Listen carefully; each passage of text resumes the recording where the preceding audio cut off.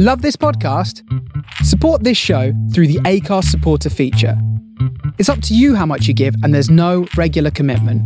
Just hit the link in the show description to support now. Hey, I'm Ryan Reynolds. Recently, I asked Mint Mobile's legal team if big wireless companies are allowed to raise prices due to inflation. They said yes. And then when I asked if raising prices technically violates those onerous two-year contracts, they said, "What the f*** are you talking about, you insane Hollywood ass?" So to recap, we're cutting the price of Mint Unlimited from $30 a month to just $15 a month. Give it a try at mintmobile.com/switch. $45 up front for 3 months plus taxes and fees. Promo rate for new customers for limited time. Unlimited more than 40 gigabytes per month. Slows full terms at mintmobile.com.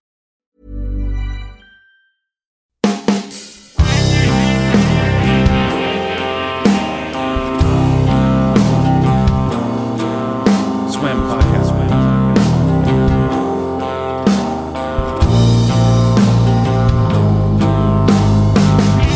Welcome to Swim Podcast, episode number 12. The someone who isn't me on this one is Mr. Alan Moore, and I was really excited that this actually got to happen because I didn't think it would happen, to be honest with you. I kind of had a couple of mutual friends, but I didn't want to punish them about like sort of, oh, can you put me in contact with Alan and stuff, because it just would have been a bit weird. So I kind of fired off an email to somebody I didn't know who I thought would be a good point of contact, and after a few mails backwards and forwards with different people, we got to make it happen, which I was really excited about. So I packed up my Olympus recorder and a couple of mics, got on the train, went to Northampton, and went to the Lodge Studios in Northampton, which is an amazing studios there. And Jay and Mark, who run that place, let me set up in their incredible live room that they've got. And I chatted for over 2 hours with Alan about magic and writing, etc. Now, this episode is actually the first part of that conversation because I figured 2 hours was a lot to get through, especially as a lot of the stuff that was getting talked about was pretty deep and you know, is a lot to take in. So this is the first part. The second part's going to be up shortly once I've finished the cover portrait. And in this one, we discuss the creative process, magic, the morality in its application, taking in stuff like Austin Osman Spare and John Dee in the process of that. So this is Alan Moore, part 1. Enjoy. I'd start off saying about what the thing is with the podcast. Is I've only started doing it I started in January. Because of the radio show I do. It's been mainly musicians, but I found that I don't know whether it's because of my personal interest in things or just because it is a recurrent thing with a lot of people that make art and music, is that it always kind of ends up in a similar place where we start talking about where that comes from. Yeah. And how it comes about. And sometimes it feels a bit like not pulling teeth. Do you know what I mean? Because a lot of people don't want to talk about it because they feel it like it makes them sound a bit. Well, also, I believe that a lot of people, a lot of working artists, they have a kind of superstition about it. I think Brian Eno said something similar. Yeah. That the last thing that most artists want to do is to examine their own creative processes. Yeah. It's as if they're riding a bike and they fear that if they stop and think about how they're actually riding the bike for more than a couple of seconds, they're probably going to fall off. Yeah. Or that if you mess around with it, it might stop working because we don't know what it is. Yeah. So we're going to be naturally afraid of sort of all of these because we're not sure what our creative processes actually are. We are subject to, I think, unnatural terrors and fears about them. Yeah. If we were professional drivers, say, if we were Chris Evans or someone like that, then presumably if you spent a lot of time driving, you would at least want to know the vague mechanics of what's under the bonnet, that if your car stops, you would want to know at least a few basic things that you could try to get it to start again. This must surely be the case with anybody whose life is dependent upon the creativity that they can turn out. I mean, like, no, I've always thought that it's far better to try and understand these processes as deep a level as possible. I agree. Yeah, as I said, a lot of people will generally get around to a certain point, and then you know, when you press that point to people and say, I believe that there is a certain degree of you're acting on things that are moving through you. Well, it's kind of I remember that long ago when I used to attend conventions, there was one particular question from the audience that me and my fellow semi-professionals would single out for particular sneering and jeering, which was, where do you get your ideas from? Yeah. And we would heap scorn upon anybody who asked that and say, what a stupid question, because basically we didn't know. Yeah. We couldn't answer that question. And like I was saying, for creative people whose lives depend upon this, that has got to be a bit unnerving. You know, it's like being a farmer and having no clue as to how the weather works or how kind of crop rotation works or anything. Yeah, so, I mean, this was one of the things that led me at the age of 40 to start thinking about magic. Yeah. A bit more seriously, and to overcome some of my prejudices, perhaps. See, this is the thing that I find interesting, is that you very famously said that on your birthday that you were going to declare yourself a magician. But surely at that point, wasn't it kind of a given anyway? And I remember you saying that a lot of people didn't really bat an eyelid. And do you think that's because they were either like, oh, he's having a moment, or because it was already accepted that was the case? I don't think it was accepted that was the case. Okay. But I would say that there are some grounds for saying that when you say something absurd and theatrical, such as, I am henceforth a magician, that there will probably have been precursors. In fact, I realised upon starting to understand magic a little bit better that that some of this stuff is fairly basic, or at least fairly basic to me. That some of these things I had been doing for years without realising what they were. But to actually state that you are a magician, that's quite a big thing.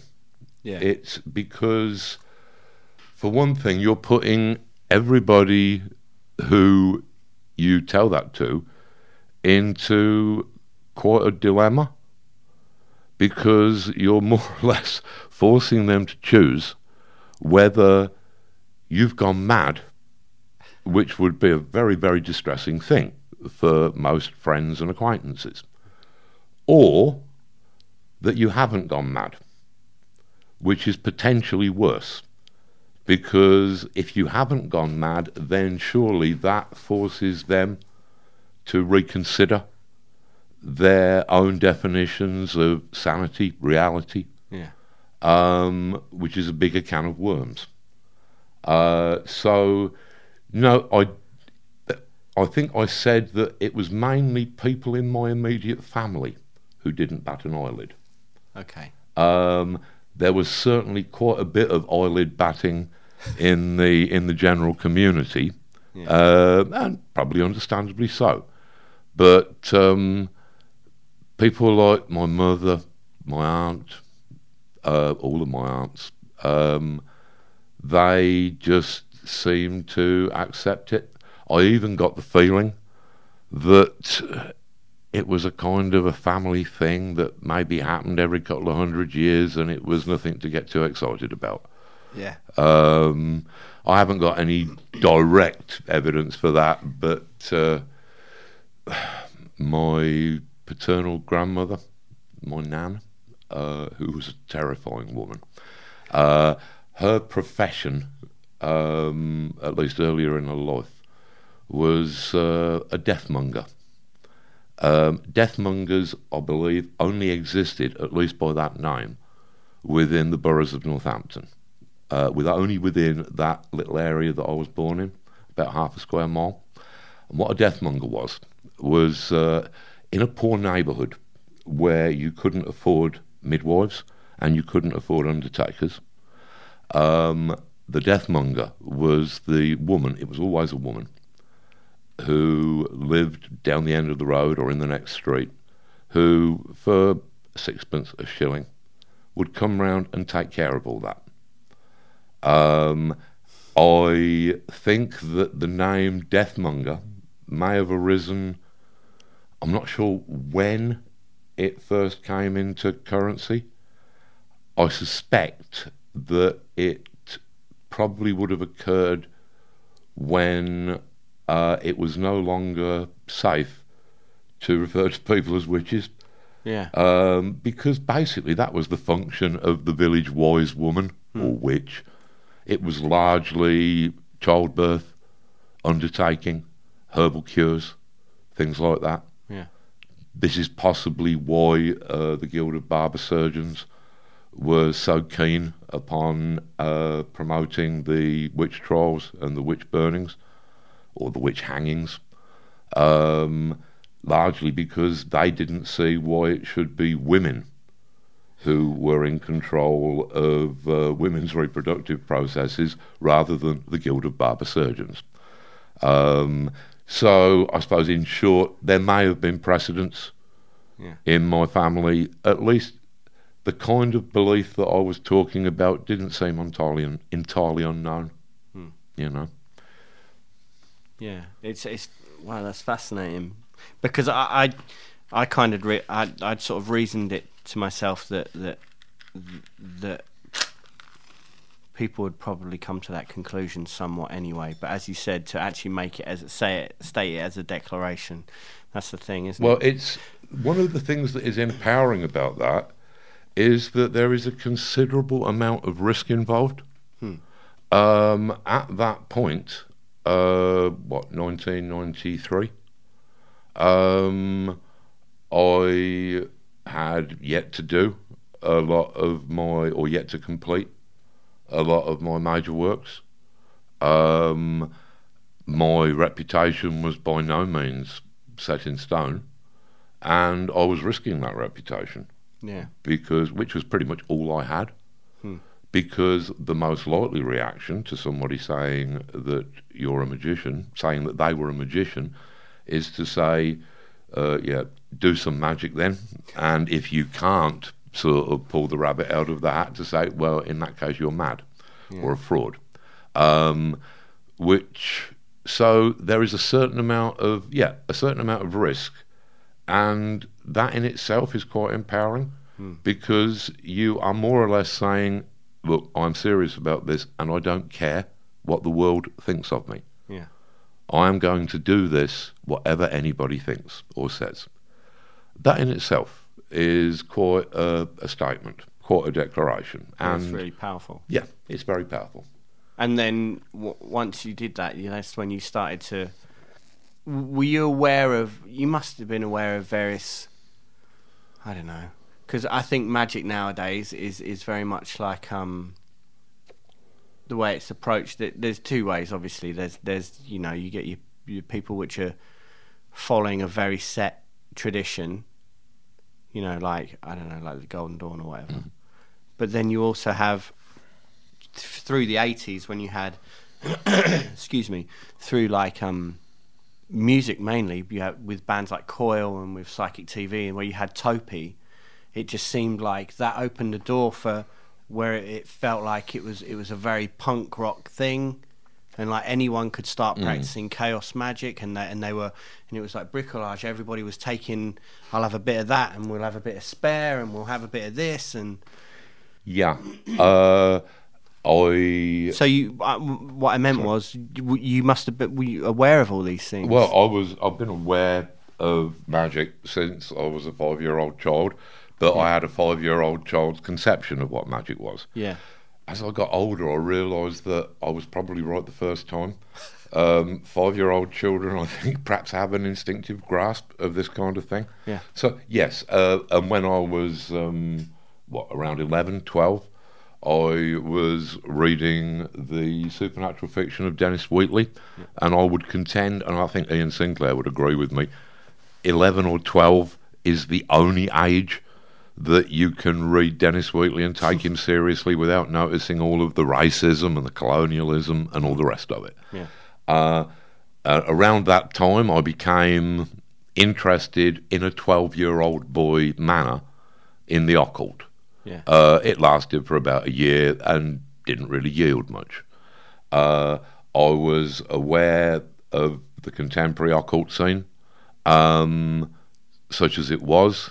I was largely aware of it through unusual sources, mainly through Joel Barocco's Chaos magazine. Okay. KAOS. Joel Barocco is, I think, one of the most fascinating individuals on the magic scene. He's well, depending upon how he's feeling, he's a really good diabolist, quite seriously. Yeah. And there's not many people who, although they can talk about this stuff, Yeah. there's not many people who can actually do it. I'm not saying that that's a good thing or a bad thing. I'm just saying it's a thing. Yeah. But Joel's Chaos magazine had a very, very irreverent approach to the magic scene itself. And he was perhaps not the biggest admirer of the Chaos magic movement, and that was an opinion that I think both myself and the late Steve Moore came to share with him. Okay. I mean, like in our history of magic, the Lives of the Great Enchanters, Old Moore's Lives of the Great Enchanters, that will be forthcoming in the Moon and Serpent Bumper Book of Magic, where we run through 50 of the most important, in our opinion, magical figures, whether they were real or not. Okay. Because there's really no difference, or very little difference, in that they have contributed to the idea of magic. Yeah. But when we get to the 80s, we are quite critical of the Chaos magic movement. I mean, this is because you can see that it was almost symmetrical to the birth of the New Age movement on the other side of the Atlantic, but in the same time period, in the 1980s. Yeah. Both of these were largely concerned with practical magic, with actually effecting change in the material world. With the New Ages, it was largely asking the angels how to plan your teen witch slumber party. Generally, with the Chaos magicians, in practice, it would either be requests for money, or, I mean, basically, I have big problems with that kind of results-based magic anyway. I'm not certain that it is ethical. Yeah. In my opinion, that is treating magic as more or less a morally neutral force like electricity. Whereas that is not my experience of magic. Magic seems to have agency. There is at least the feeling, the sensation of a kind of presence and personality, sometimes of a sense of humour. I would say that in general, if you want money, do some work. If you want somebody to love you, then make yourself somebody worthy of being loved. Yeah. Don't try and coerce supernatural beings into basically holding her down for you, because, I mean, where's the morality in that? How is that not rape? Yeah. And pretty much everything else that has a material, even if it's asking for help for a sick friend, yes, that's fine, but also go along and visit them. Yeah. Do something practical in the real world. I believe that anything that can be accomplished with a bit of effort in the real world should be left to the physical material world. Yeah. I believe magic is for the immaterial world. I shouldn't have said real world a moment or two ago. It's just something that you slip into occasionally. Yeah. Both of them are real. And magic, it has, I think, as it concerns, I don't think that you should use this immaterial force, or whatever it is, to accomplish material ends. I think that that is almost classically satanic. I don't think it's a mistake that the Ten of Wands in the tarot deck, which is to say wands, which are the highest, most spiritual force, the will, being brought to bear upon the 10, which is Malkuth, which is the material world. And that card is called oppression. Yeah. And it suggests that any large spiritual force brought to bear upon the material world is going to end in oppression and tyranny of one sort or another. Well, I think just taking a look around the way things are at the moment, that's very much a clear, absolutely clear thing. Yeah, it's and this is it's the root of all oppression. Yeah, I mean, like so, and also some of the chaos magic stuff. I remember when Steve Moore briefly joined a chaos magic temple in South London. He didn't really get on with it well. He asked why the robes had to be black, and was told that was the most ignorant question that the questioner had ever heard. I suspect he didn't know. Yeah. And also Steve was saying that the kind of magical discourse in the group was largely, yesterday I did a sigil to see a black dog and then I saw one. Yes, I'm sure you did. And or some people asking or suggesting that they thought they had an elemental trapped in their wand and didn't know how to get it out. To which Steve had said, well, look, firstly, are we sure that elementals exist? Are we sure that they can get trapped in wands? Is this causing you any problems that are kind of identifiable or discernible?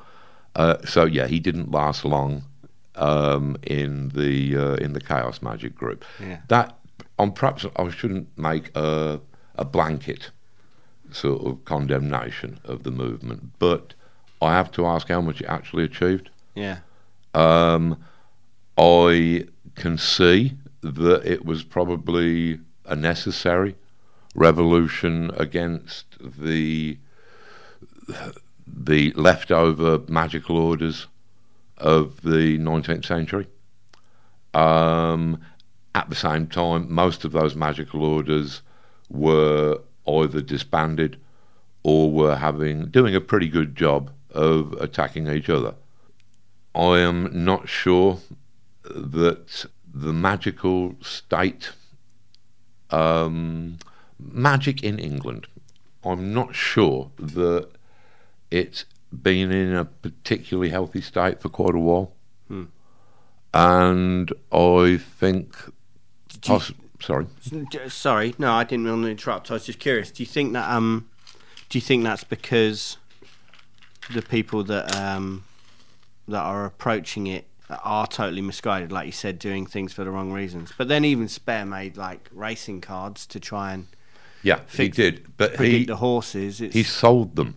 Yeah, that was how he got money. Yeah, by selling the racing cards that he'd done. Yes, they were an occult product, but it was a completely fair exchange. Which is amazing as well when you think about it as well, isn't it? Yeah. I mean, like, Spare is astonishing. The more that you know about him, the more astonishing he gets. The less mythical he gets, but the more astonishing. I mean, I regard Spare's sigil magic as crumbs from his table, and of much less significance than Spare's astonishing artistry. With his illustrations, with his paintings, there is all the evidence that you could possibly need for the existence of the magical state. Somehow miraculously captured, as if he'd taken a Polaroid in there with him. That is where the magic of Austin Spare resides. A lot of the myth of Austin Spare, which is a very entertaining one, a lot of that would seem to have perhaps originated with Kenneth Grant, who was a great romanticist in terms of his view of magic. And there is something to be said for that. It was a marvellous kind of almost like a fantasy role-playing game. I mean, Spare, an astonishing artist, an astonishing man, and one of the very few magicians who doesn't seem to have used his magic for material gain, who in fact famously said, I believe, that he believed that it would be wrong to use his talent to attract so much as a penny. Certainly from the way that he lived, which was like William Blake, from choice. Both of them were born into perfectly decent middle-class families, and both of them decided to live in the freedom that penury afforded. I mean, it doesn't get much better than Austin Spare. I would probably still place John Dee as the greatest British magus, but even John Dee, he wasn't above tapping up the angels for a fiver now and again. And that was a collaborative thing as well, obviously, with Kelly. Edward Kelly. Although Dee kept it up for a long time after Kelly had fallen out of the window, broken his legs when he was trying to escape from the Low Countries, but Dee right to the end. I mean, his journals are poignant.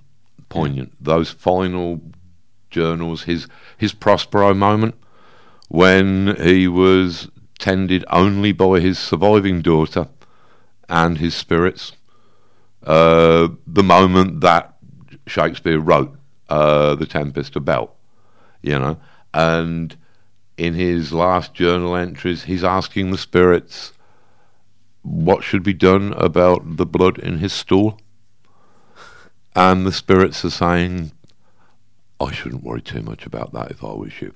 I'm paraphrasing, obviously. And he was dead within a couple of weeks. Wow. But even he occasionally, and he was an astonishing man, but even he occasionally did ask the angels if he could maybe have some petty cash to carry out their will. I'm Sandra, and I'm just the professional your small business was looking for. But you didn't hire me because you didn't use LinkedIn Jobs. LinkedIn has professionals you can't find anywhere else, including those who aren't actively looking for a new job, but might be open to the perfect role, like me. In a given month, over 70% of LinkedIn users don't visit other leading job sites. So if you're not looking on LinkedIn, you'll miss out on great candidates like Sandra. Start hiring professionals like a professional. Post your free job on linkedin.com/achieve today. Hey, it's Danny Pellegrino from Everything Iconic. Ready to upgrade your style game without blowing your budget? Check out Quince. They've got all the good stuff, shirts and polos, activewear, and fine leather goods, all at 50 to 80% less than other high-end brands. And the best part? They're all about safe, ethical, and responsible manufacturing. Get that luxury vibe without the luxury price tag. Hit up quince.com/upgrade for free shipping and 365-day returns on your next order. That's quince.com/upgrade.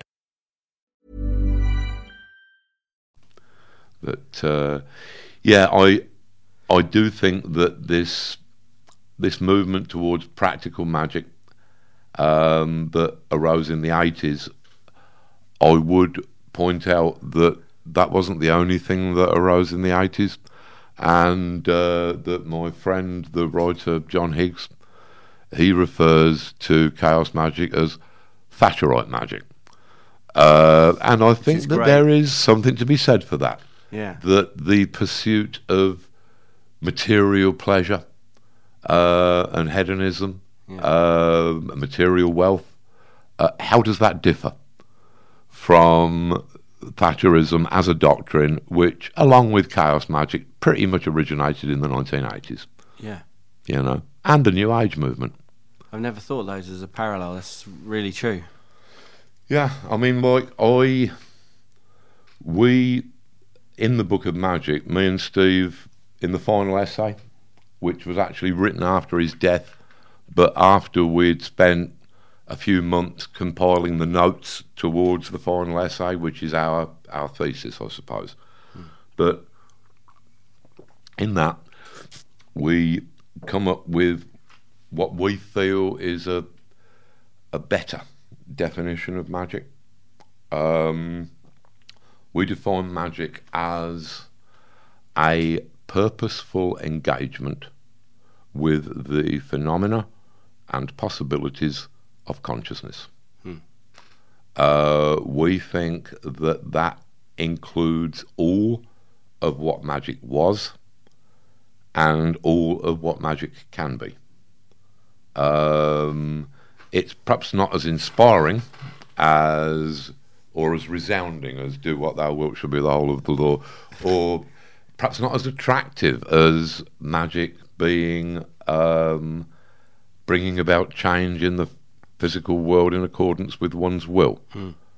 But I think we're more accurate, and I think that we're probably truer to the actual essence of what magic is.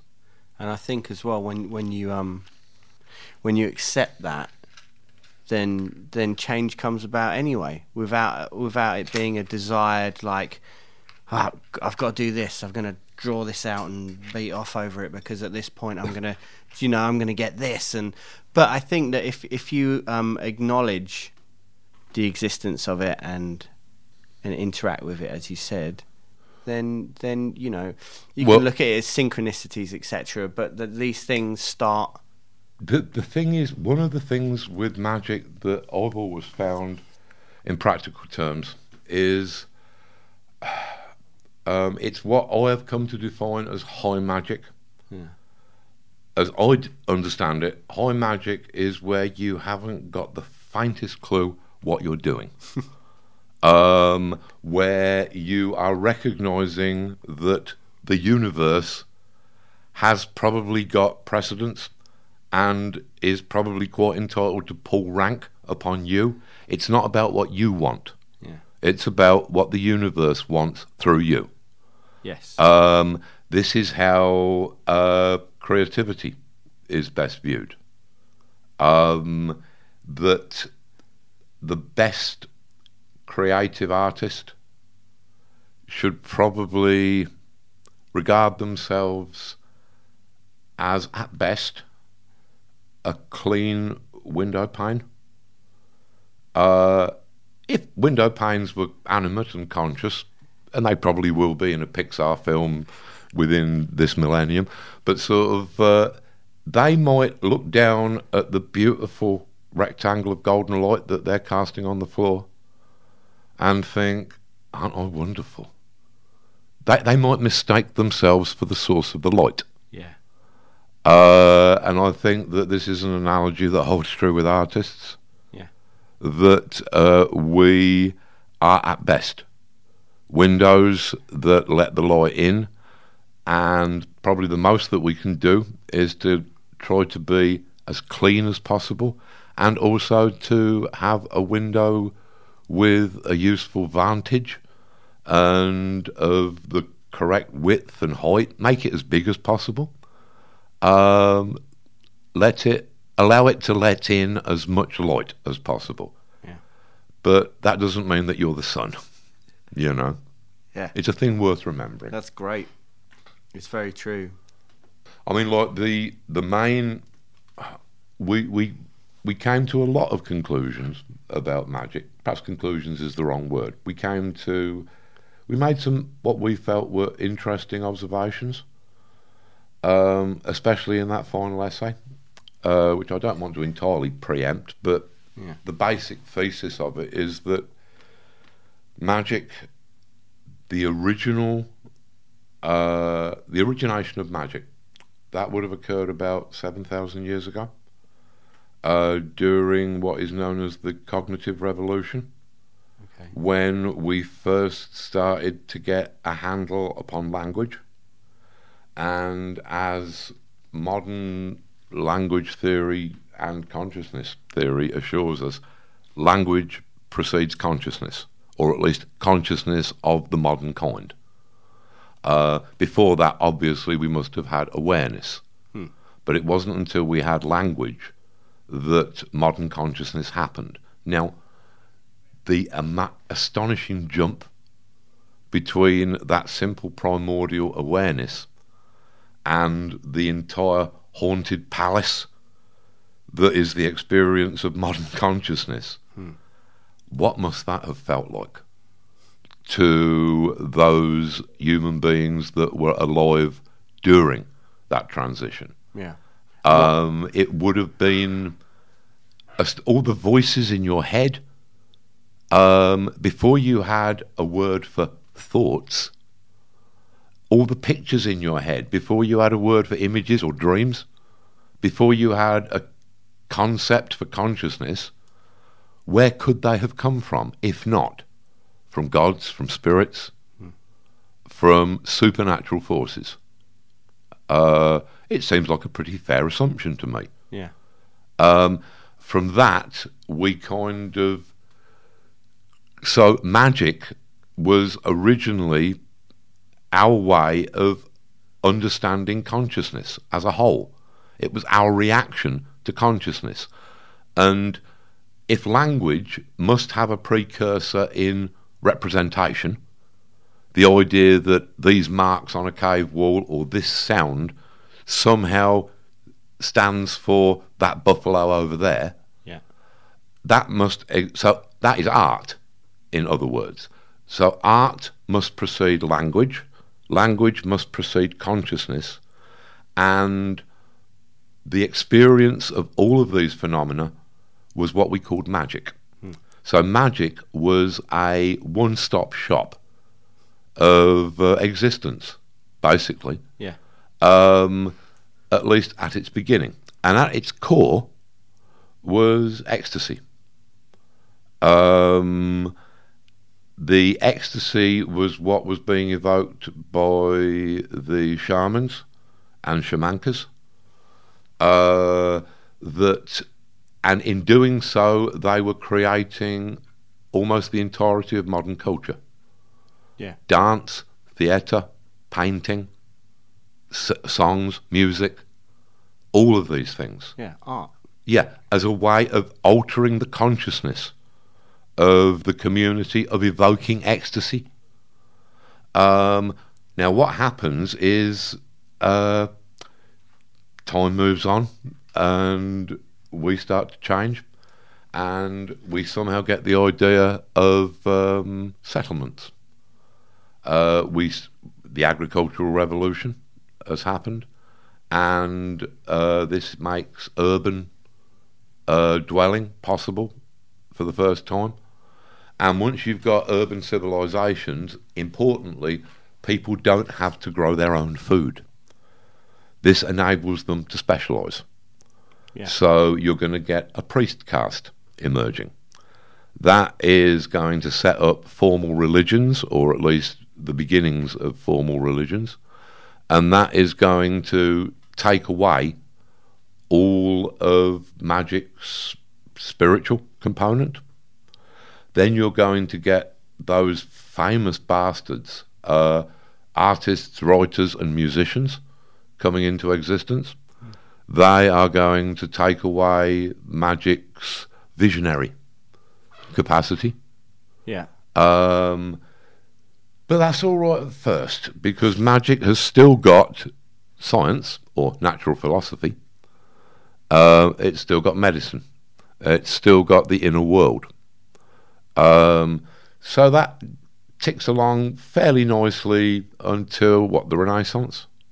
At which point science is cleaved from magic. Because at that point they were running totally in parallel, weren't they? Well, they were the same thing. Yeah. There was no distinction. John Dee was one of the scientists, one of the giants that Isaac Newton was famously standing on the shoulders of. He could not have done his work if Dee had not existed. Dee wrote the book upon navigation that made Britain probably, that gave it its famous British sea power. He wrote books upon mathematics. He was a scientist.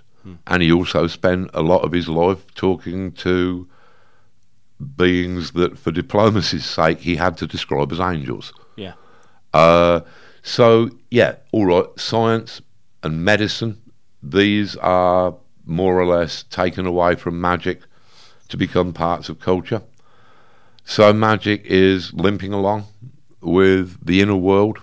Oh, and it still has ecstasy, because that is the one thing that actually culture cannot assimilate. An urban settled culture has no place for ecstasy. It's the last thing you want. People becoming ecstatic, they don't do that according to a timetable. Yeah. It's spontaneous and it's socially disruptive. So you don't want ecstasy. The formal religions that started up with their priesthoods acting as intermediaries between you and the gods, that is almost like a prophylactic to prevent you coming into contact with any of that ecstasy stuff. So, yeah, we'd still got ecstasy, or at least those of us who knew how to conjure it.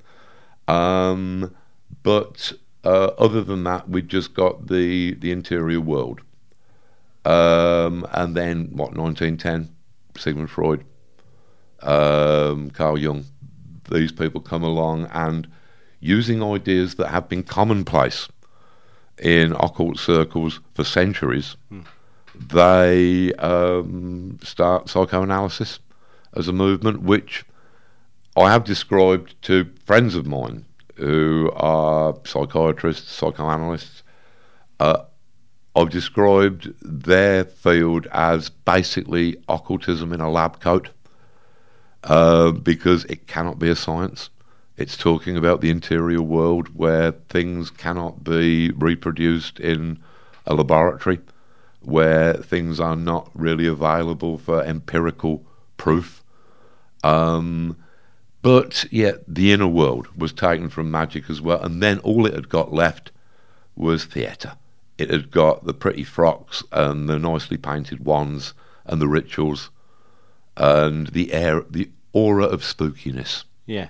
You know, which I think has been what has attracted most people to it for, most of the previous century. Yeah, without a doubt. Yeah. But it's funny that all of those, when you lay that out like that, I mean, you say about settlement and stuff, and you look at all cultures, and it seems to be that there are these beings that are later interpreted as gods, are the ones that have shown people architecture, shown people I'm not even sure and if they ever existed, except in an immaterial form. In my experience, that's what gods are.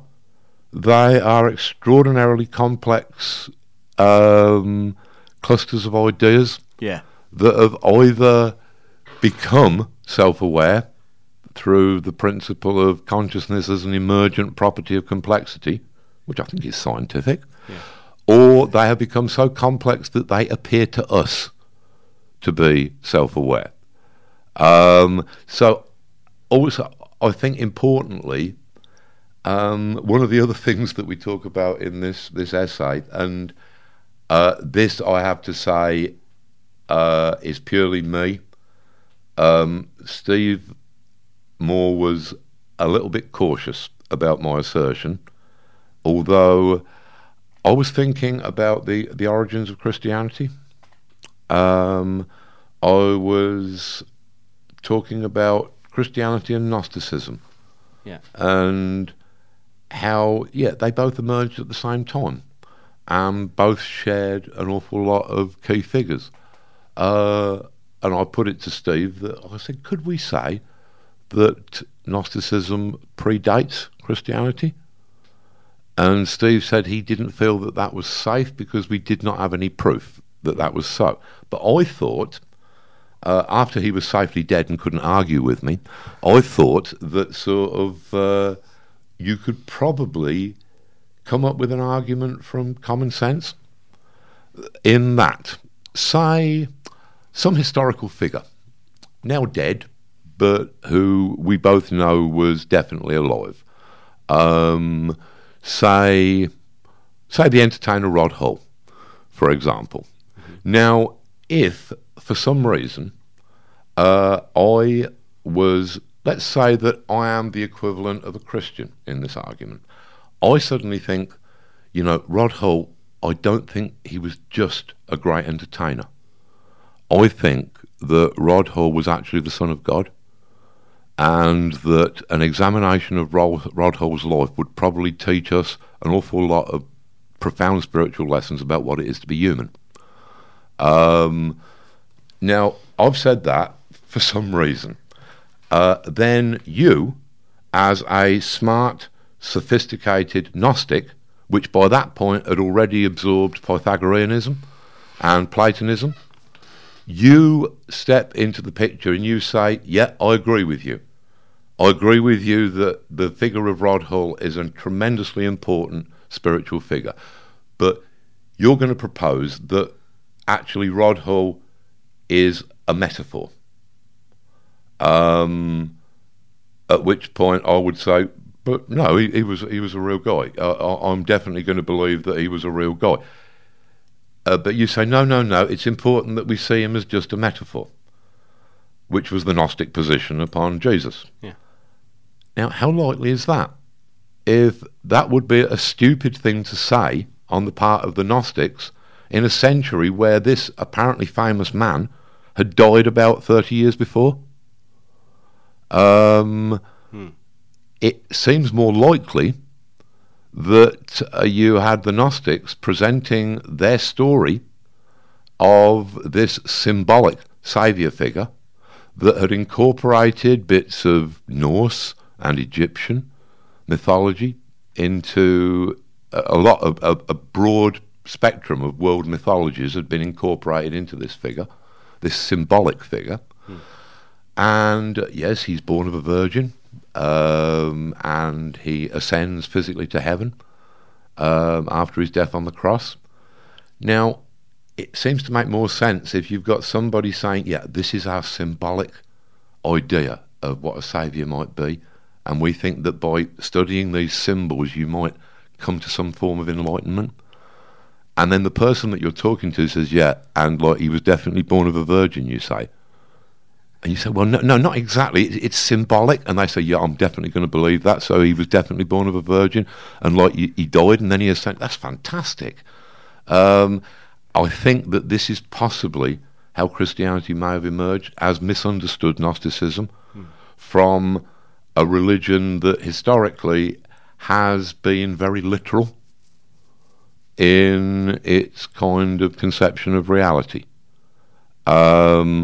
So this is one thing that suggests that idea forms probably precede the actual people, if actual people there were.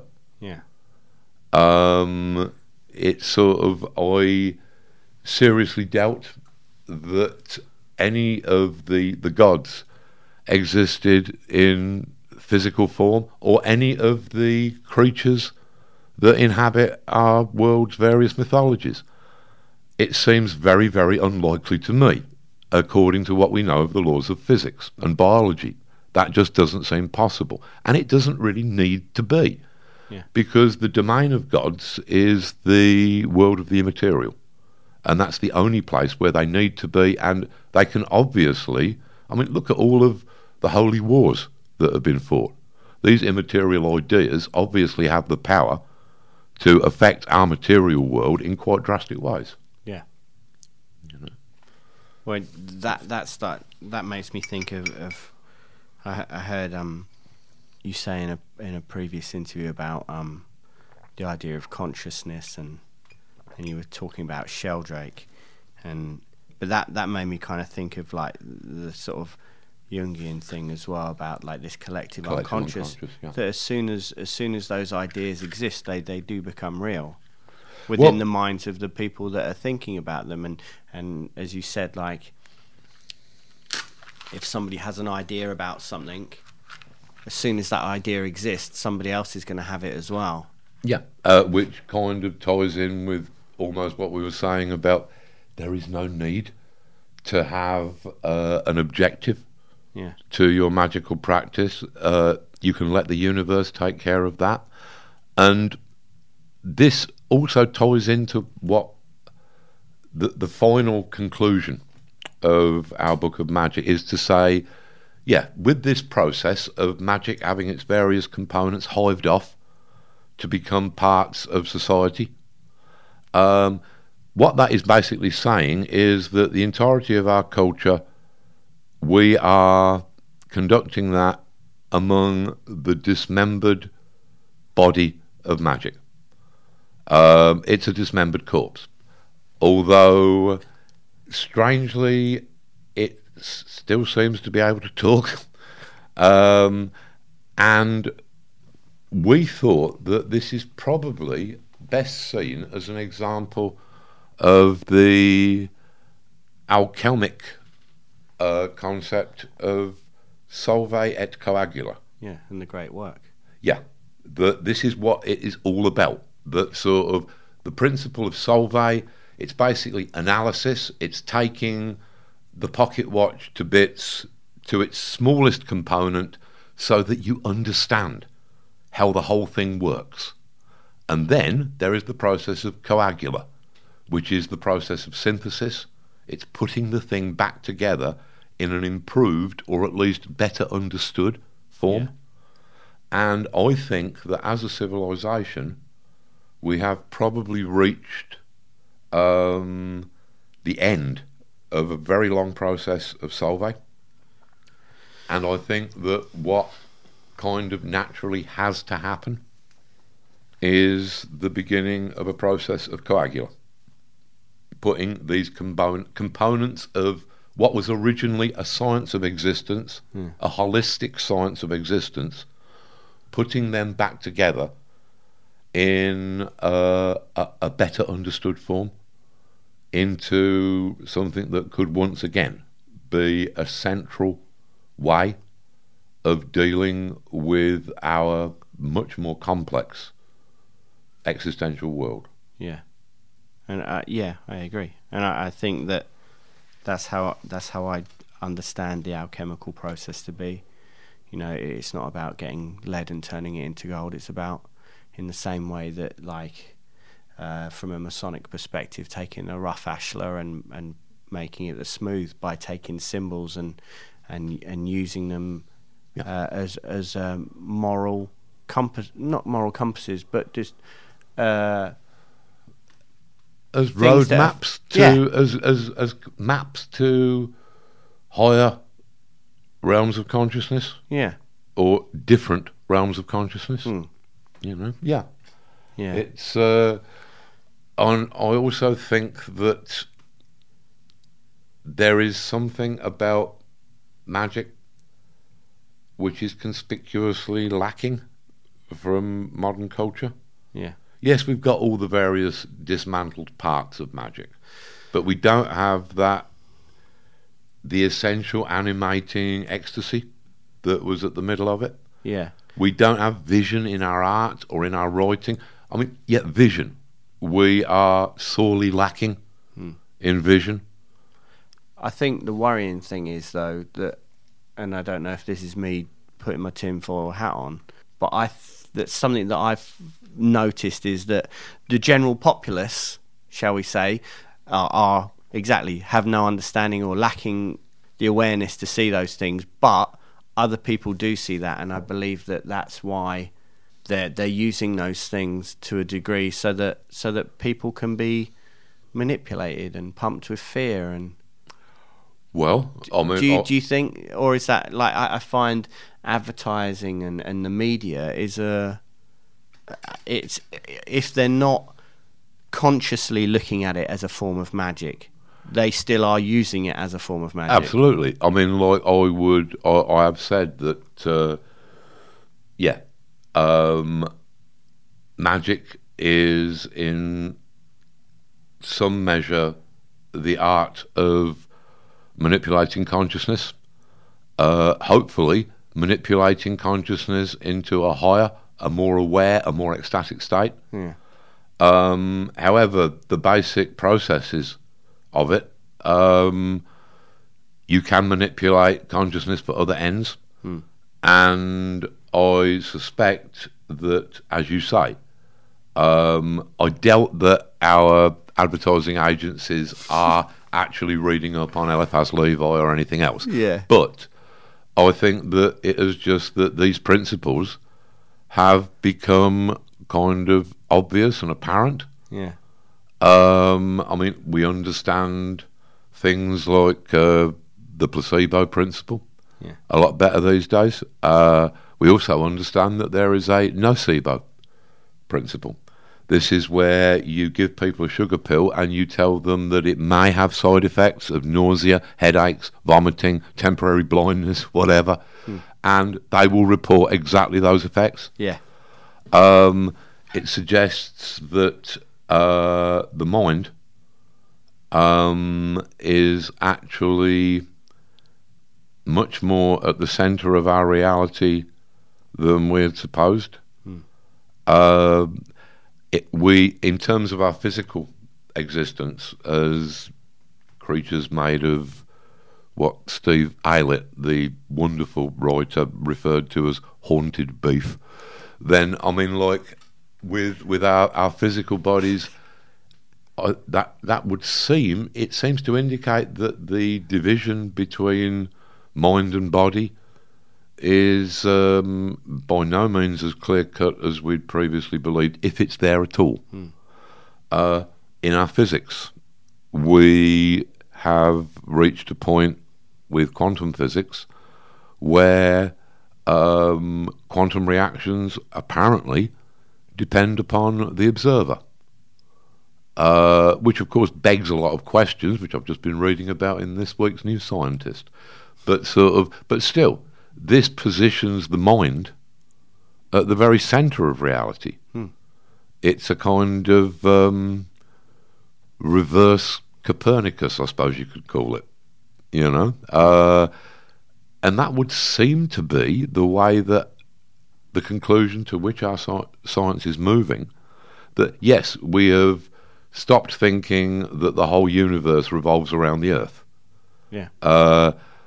But in some ways, our science tends to indicate that the whole of reality does revolve around the human mind, or is at least only apparent to the human mind, is entirely a phenomenon of human perception. Which, if that is true, then that goes a long way to explaining an awful lot of the processes of magic. Yeah. You know?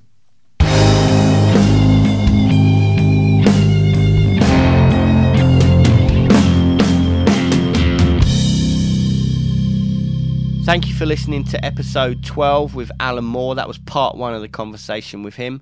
The second part is going to continue along similar paths, but we discuss his novel Jerusalem, H.P. Lovecraft and more. So remember to subscribe on iTunes. If you leave a nice review and a rating, that will be, I'll be happy for a short while, but that's better than nothing. Right, so we're up to part 10 of Providence, and if you haven't been reading that, that's his latest comic. It's amazing. You need to check it out straight away, and you can pre-order Jerusalem online now. Hit me up at Daniel P. Carter on Twitter and Instagram. Like I said, subscribe, share the love, tell everybody about it.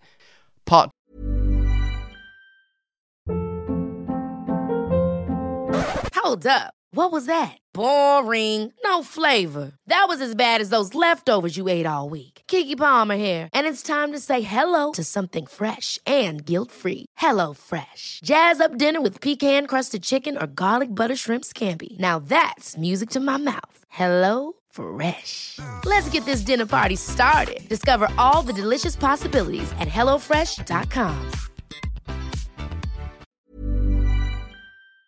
2 will be up very soon. Thanks a lot. Peace.